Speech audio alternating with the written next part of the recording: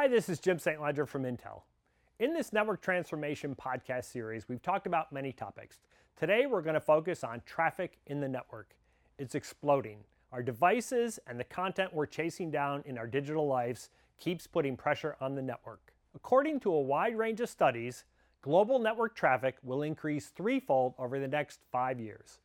Those same studies predict that global annual network traffic will exceed the zettabyte threshold by the end of 2016. Processing such a massive amount of data flowing through your network each day is a monumental task. Fortunately, packet processing makes the challenge a bit more manageable. Let's talk now about what packet processing is. Packet processing refers to a wide range of solution technologies and algorithms that guide a packet of data through the network. Packet processing solutions are often classified into two categories. The first is the control plane, which manages and plans for efficient and reliable transfer of packets from origin to destination. The data plane is next. The data plane, also referred to as the forwarding plane, is where you carry out commands of the control plane to perform some content-specific transformation that takes a content-driven action.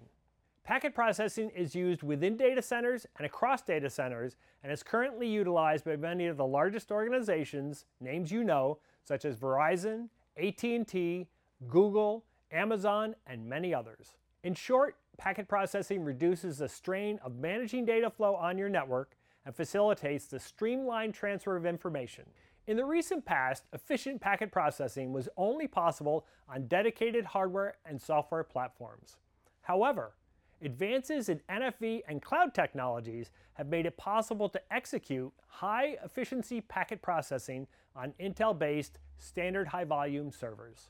This offers many potential benefits over traditional packet processing, including increased flexibility and speed to deliver new services, a reduction in network total cost of ownership or TCO, streamlined additions of new connectivity and services, and reduced time of investment and staffing costs.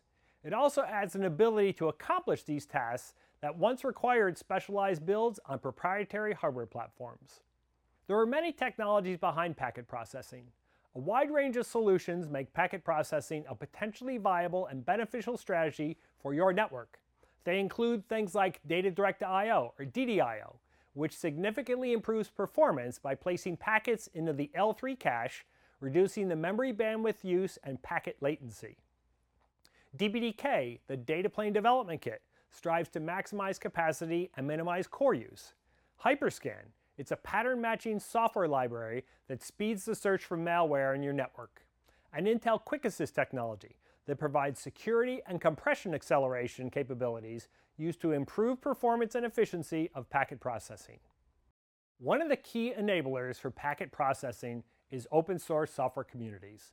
These communities bring together the industry to converge their research and development efforts to build out a standard solution that can be deployed into your network.